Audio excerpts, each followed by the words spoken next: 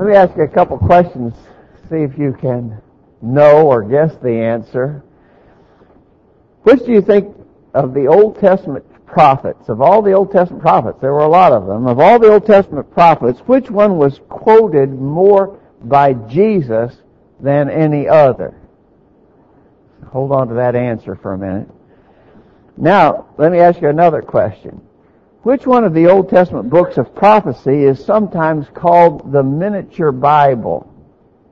You got an answer to that? Well, actually, the answer to both is Isaiah. Isaiah was quoted more by Jesus than any other of the Old Testament prophets. Jesus quoted Isaiah to prove that he was the only begotten Son of God. He quoted Isaiah to emphasize his important mission to come for the salvation of the world. He quoted Isaiah to condemn the sinful Jews of his day. Jesus frequently quoted from Isaiah. Now, the idea that Isaiah, the book of Isaiah, is sometimes called the miniature Bible comes from this. How many books are there in the Bible? 66. How many chapters in the book of Isaiah? 66. Now, of course, remember that those chapter designations are man-made, but it's interesting, 66 chapters in Isaiah, 66 books in the Bible. Our Bibles, of course, have two principal divisions, 39 books in the Old Testament, 27 books in the New Testament. And, kind of interestingly, Isaiah is divided up that way. The first 39 first 39 chapters of Isaiah strongly talk about God's impending judgment that was coming. But the last 27 books of, the last 27 chapters of Isaiah are a message of comfort and consolation to God's faithful people. So, as the Bible has 66 books, 39 old, 27 new. Isaiah has 66 chapters. The first 39 talk about judgment. The last 27 talk about comfort. The New Testament begins with the birth of John the Baptist. And actually, chapter 40, which is the beginning of that last segment of Isaiah, begins with a prophecy about the coming of John the Baptist. The New Testament ends with a vision of the new heavens and new earth, and the last chapter of Isaiah, Isaiah 66, ends with a vision of the new heavens and the new earth. And so, the book of Isaiah then sometimes paralleled to our Bible and called the miniature Bible. Our daily Bible readings have been in the book of Isaiah this past week or so. And so today we're going to have a couple of lessons that come from the book of Isaiah. And this morning we're going to especially emphasize some truths from Isaiah chapter 1. If you want to turn your Bibles to Isaiah chapter 1, we're just going to spend our time in that chapter this morning, drawing some, I think, important, vital life lessons from chapter 1 of Isaiah. We stop here for a moment to thank you all for coming on this beautiful Lord's Day. We have a great blessing to be together. The weather is ideal. The circumstances of our gathering together are just great. Coming together as the people of God, seeking to worship Him is an honor and a blessing, and we're glad that you're here to be a part of it. We have visitors today, and we're glad for you. Come back whenever you can. Ask whatever questions you may have. We'll try to assist you in any way we can if you let us know. Thanks for being here this morning. What are some of the vital life lessons that we can draw from just this one chapter of Isaiah? There's 66 chapters in Isaiah, but just the very first chapter is just packed with information that are practical for us as we live our lives. I want to start out by looking at verses 2 and 3, where it says, "Hear, O heavens, and give ear, O earth, for the Lord has spoken. I have nourished and brought up children, and they have rebelled against me. The ox knoweth his owner, and the ass his master's crib, but Israel doth not know, my people doth not consider." I would make this simple observation. Sometimes God's people lack the good sense of common, what we would refer to as dumb animals. Dumb in the sense that they don't have the intelligence of human beings. We sometimes refer to dumb animals. And Isaiah here, through the inspiration of God, is saying that God's people sometimes don't even have the good sense that just average animals have. We have an expression that we use, don't bite the hand that feeds you. The observation comes from the fact that typically animals will be loyal to the one who feeds them, and that we should imitate them. Don't bite the hand that feeds you. Animals don't even do that. Animals are loyal to the one. Now, there are exceptions to that. Diana knows an exception to that principle. She's suffering from a consequence of an animal who did bite the hand that fed her. But typically animals don't. Dogs are loyal to the one who feeds them. Maybe cats are an exception in lots of different areas. But even a cat typically knows and appreciates the one who feeds it. Animals of all sorts are that way. But Isaiah is saying here that God's people sometimes lack that good sense that animals have. If you think of Israel, you think about all the things that God had done for them. Of course, He powerfully delivered them from Egypt. And we think of those 10 plagues that God worked upon the Egyptians. Just amazing, incredible, powerful signs and evidence that God was the true and living God. It's kind of interesting when you study the plagues that came upon the Egyptians. The plagues seemed very much targeted toward the false gods that the Egyptians worshipped. And so you have to dig a little bit to draw this out of that account, but it clearly seems that God was planning the plagues to show He was the true God, powerful over the false gods represented by various things that the Egyptians worshipped. God, a true and living God. The Israelites had reason to have seen that and believed that. Of course, there were repeated episodes where God delivered them and provided all kinds of blessings for them and ultimately brought them into the promised land, and they took possession of it. You know what was so incredible? The Israelites began to worship the idol gods of the people that they had defeated. The people that they had driven out of the promised land, they turned and worshiped some of their very idols again. Just incredible. When you think about that, it just seems so amazing, doesn't it? With what they had seen, what they had experienced, and the way God had blessed them, it just seems hard to imagine that they would turn and worship those idols. It just didn't make any sense at all. And I believe that's what Isaiah is saying here. Animals have good sense to know their master, and he says, my people don't. What about us? What about trying to draw that parallel to our circumstance? We receive constant blessings from God, don't we? Just over and over and over again, we are blessed by God. And of course we have, even as the Israelites had, we have the powerful proof, the evidence, the testimony that God is real, that Jesus Christ is His only begotten Son, that the Bible is His verbally inspired Word. And yet with all of that, how often do people forget Him? People who identify as Christians forget Him. And, like the Israelites, we turn to worship the idols of the land. Our idols today are not so much graven images like theirs were. Our idols are typically the idols of worldliness and materialism and covetousness. Colossians chapter 3, verse 5 identifies covetousness as idolatry. And so we pursue the things of the world like the Israelites did, and that just doesn't even make sense.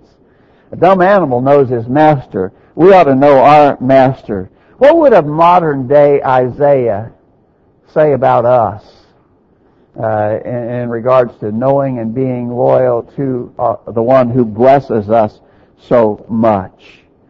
But as chapter 1 goes on, in verse 11, Isaiah says, again, speaking on behalf of God, it says, to what purpose is the multitude of your sacrifices unto me, saith the Lord? I am full of burnt offerings of rams and the fat of fed beasts, and I delight not in the blood of bullocks or of lambs or of he-goats. Bring no more vain oblations. Incense is an abomination to me. The new moons and Sabbath, the calling of assemblies, I cannot, away with. It is iniquity, even the solemn meeting. My soul hateth, they are a trouble to me. I am weary to bear them. When you make many prayers, I will not hear. Your hands are full of blood. Now, think about this for a minute. And maybe it raises an immediate question in your mind. These things that God is saying, stop doing these things. He talks about their sacrifices, the burnt offerings, the blood of the animals, the incense, the new moons and Sabbath, the called assembly. He says, stop doing that. Away with that. Well, wait a minute. Those are things that God actually commanded the Israelites to be doing. Why is he now saying, no use doing those things anymore? And of course, obviously the problem was with their hearts. Their hearts weren't right. And so from this we learn the principle that God does not seek, or is he even pleased with, just mere outward performance on our part. Going through the motions, so to speak. Hitting our marks in regards to outward activity, but our hearts are not where they need to be. In the text that Garrett read for us earlier from Matthew chapter 7, Jesus quoted Isaiah about this very matter in Matthew chapter 15. Matthew chapter 15, beginning verse 7. Jesus said, "Ye hypocrites, well did Isaiah prophesy of you, saying, This people draweth nigh to me with their mouth and honoreth me with their lips, but their heart is far from me." Now that's actually a quote from chapter 29 of Isaiah, verse 13. But Isaiah was very much talking about that sort of thing, and he's talking about it here in chapter 1. They were going through the motions. They drew near with their lips, but their hearts were far from him. It was a heart problem. That's why God said, you're really wasting your time. You Israelites are wasting your time if you keep bringing burnt offerings, if you keep burning incense, if you observe the holy day. You're just really wasting your time because your heart is not right. I think that that's really easy enough for us to comprehend. Imagine, for instance, that you run a business and you hire employees, and you've got 2 employees. The first of them does just what he has to do. He goes through the motions. He only does the minimum requirement. He doesn't want to do anything extra. Yeah, and of course he's active maybe when the boss is watching, but when the boss's back is turned, he's slacking off. He may even have bad things to say about the boss behind his back. He's just going through the motions, right? And you contrast that employee with an employee who really cares about his job, who is really committed to the success of the company. What do you want? You're the boss. Which of those 2 employees do you like? Do you prefer? Well, that's an easy choice, right? I want the second guy, don't you? And basically that's what we're saying here about our service to God. He doesn't want us just going through the motions, slacking off whenever we have a chance to do so. He wants us fully committed, totally dedicated to his service. As we said, Isaiah was talking about that here. Jesus quoted Isaiah. So Isaiah prophesied about 700 years before Jesus lived. So this was a problem of people. Way back there in Isaiah's time, it was a problem of people who were just going through the motions and their hearts weren't right. 700 years later, Jesus quoted Isaiah and said it was a problem in his day too, right? Here we are about 2,000 years later, and I got to tell you, it's still a problem with people also. Just going through the motions, not really committed from the heart. And so, even if your obedience is right, make sure that you don't render it void by having a bad heart, by not being committed sincerely and genuinely in the heart. That was the problem in Isaiah's day. I think it's still a problem for us to combat as well.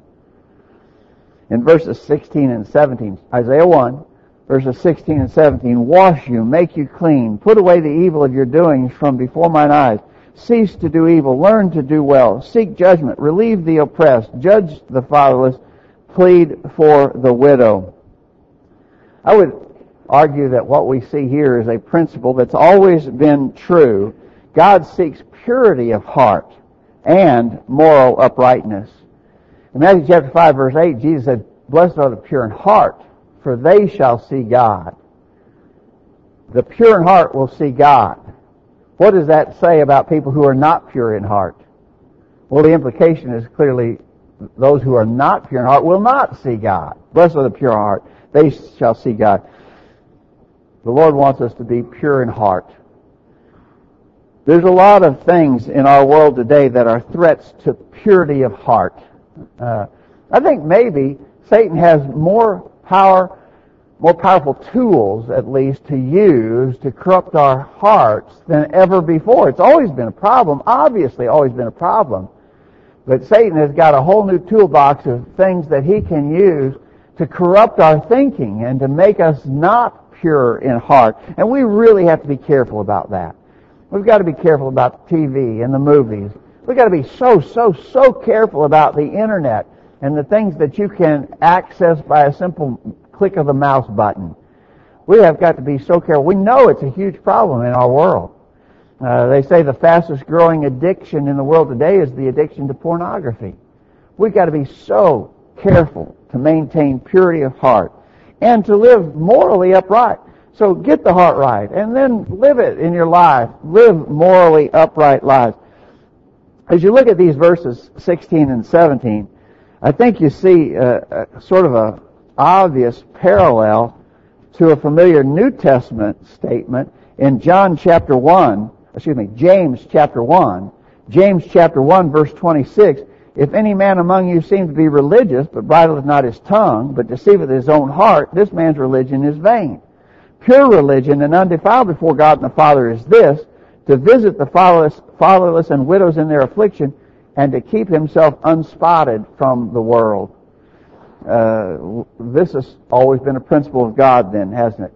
That we maintain purity of heart. We live it in morally pure lives. I think it's interesting here that in Isaiah's statement, he said, learn to do well. Learn to do well. That would argue that this is not something that happens accidentally. You're not going to do well accidentally. You're going to do well by learning to do well. So we need to apply ourselves. In verse 18, we read one of the most familiar statements from the whole book of Isaiah. Isaiah chapter 1, verse 18, come now, let us reason together, saith the Lord. Though your sins be as scarlet, they shall be as white as snow. Though they be red like crimson, they shall be as wool. I think the song we'll sing for the invitation song emphasizes this concept from Isaiah chapter 1, verse 18. And if you were going to summarize that, wouldn't you say that God is just simply always ready to forgive? We talked a little bit ago about how horrible these Israelites have been. I mean, just reprehensible. After all that God had done for them and all the power that God had displayed toward them, and then for them to forsake Him and worship idols, it was just unbelievable. It just doesn't make any sense at all. And yet, even though they had turned on God in such ways, God was still willing to forgive them. Though your sins be as scarlet, they shall be as white as snow. What an amazing thing. God has an incredible capacity for forgiveness. Way beyond our even conception is God's ability to forgive. We're not like that. It's hard. It's much harder for us. So, my neighbor's dog comes over and he gets in my trash, spreads it all over the yard. And I have to pick it up, you know. And he says, man, I'm so sorry. Oh, man, I'm really sorry. I'm sorry the dog caused that mess. I'll try to do better. 2 days later, the dog's in the garbage again. He's got it spread all over the yard. I'm having to pick it up again. He says, oh, man, I am really, really, really sorry. I'm so sorry. And then before the week is out, a third time, his dog is in my garbage. And while I'm picking up the broken eggshells and the leftovers that went bad in the refrigerator, and we threw them out in the garbage, and now it's spread all over the yard, and I'm going to have to pick it up by hand. And he comes over and he says, I'm so sorry. And I said, forget it, buddy. This is the third time this week your dog has spread my garbage. No. I can't. It's hard for me to keep on forgiving, isn't it? Not for God. God is a forgiving God. What an amazing thing, right? We've done so much worse to Him. And yet He keeps extending forgiveness to us. Though your sins be as scarlet, they shall be as white as snow. Though they be red like crimson, they shall be as wool. God has an amazing capacity for forgiveness. And we praise Him for that. We need to praise Him for His great capacity to forgive us. Now, understand that there's something on our part. Notice the text says, "Come now, let us reason together." You got to come for this. You want this redemption, atonement, forgiveness, salvation. You can come. There's an open invitation to come, but you've got to come, right? We understand that we must respond to receive these blessings from God. We understand that the way we do that, we've been studying about this in our Sunday morning Bible class in the auditorium about cases of conversion, what people did in order to be saved.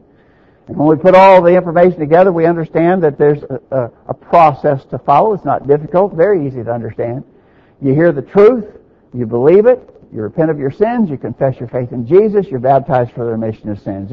It's just very straightforward. It's not difficult to understand, but we've got to do that. We've got to come. God has an amazing power to forgive, an incredible willingness to forgive.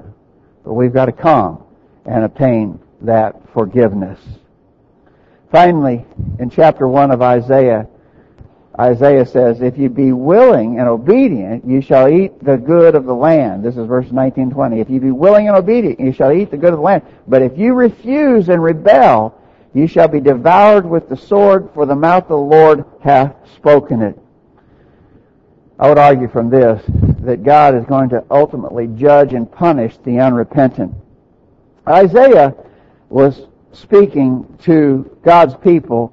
His message was delivered approximately 100 years or on that order before Judah was ultimately carried away into Babylonian captivity. And so if you're just talking in round terms, Isaiah is prophesying about 700 BC. Judah was taken captive around 600 BC. We can get more specific about the years, but that's just in general terms. So about 100 years before it ultimately happened, Isaiah was telling God's people that they needed to repent, because if they didn't, notice, "You shall be devoured with a sword. The mouth of the Lord hath spoken it." We were just talking about God's capacity to forgive. Amazing. But we've always seen, all throughout biblical accounts, we've seen that finally there's an end to God's patience. Finally, His long-suffering nature ends and He sends punishment. I mean, so many examples of that. One of the ones that we talk about a lot is the case of Noah in the Old Testament when God sent the flood. He'd been very patient, seeking for the repentance of men so that they would not be destroyed. 2 Peter 3 verse 9, "God not willing that any should perish, but that all should come to repentance." That's the nature of God. He wants all to be saved.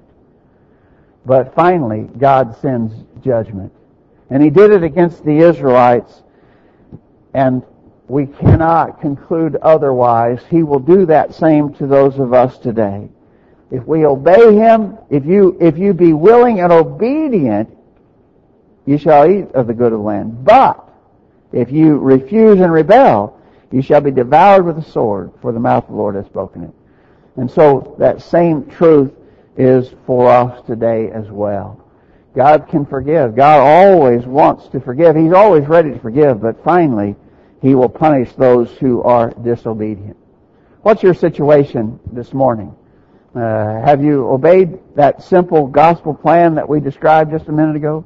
Hear, believe, repent, confess, be baptized for the remission of sins. If you've not done that, we hope you'll make that decision without delay. If you need help with that, if you need more information, just say a word. So we'd be more than anxious to study with you and help you understand the simple Bible truths leading to salvation. If we can help in that way, or if you're ready to obey, let us know.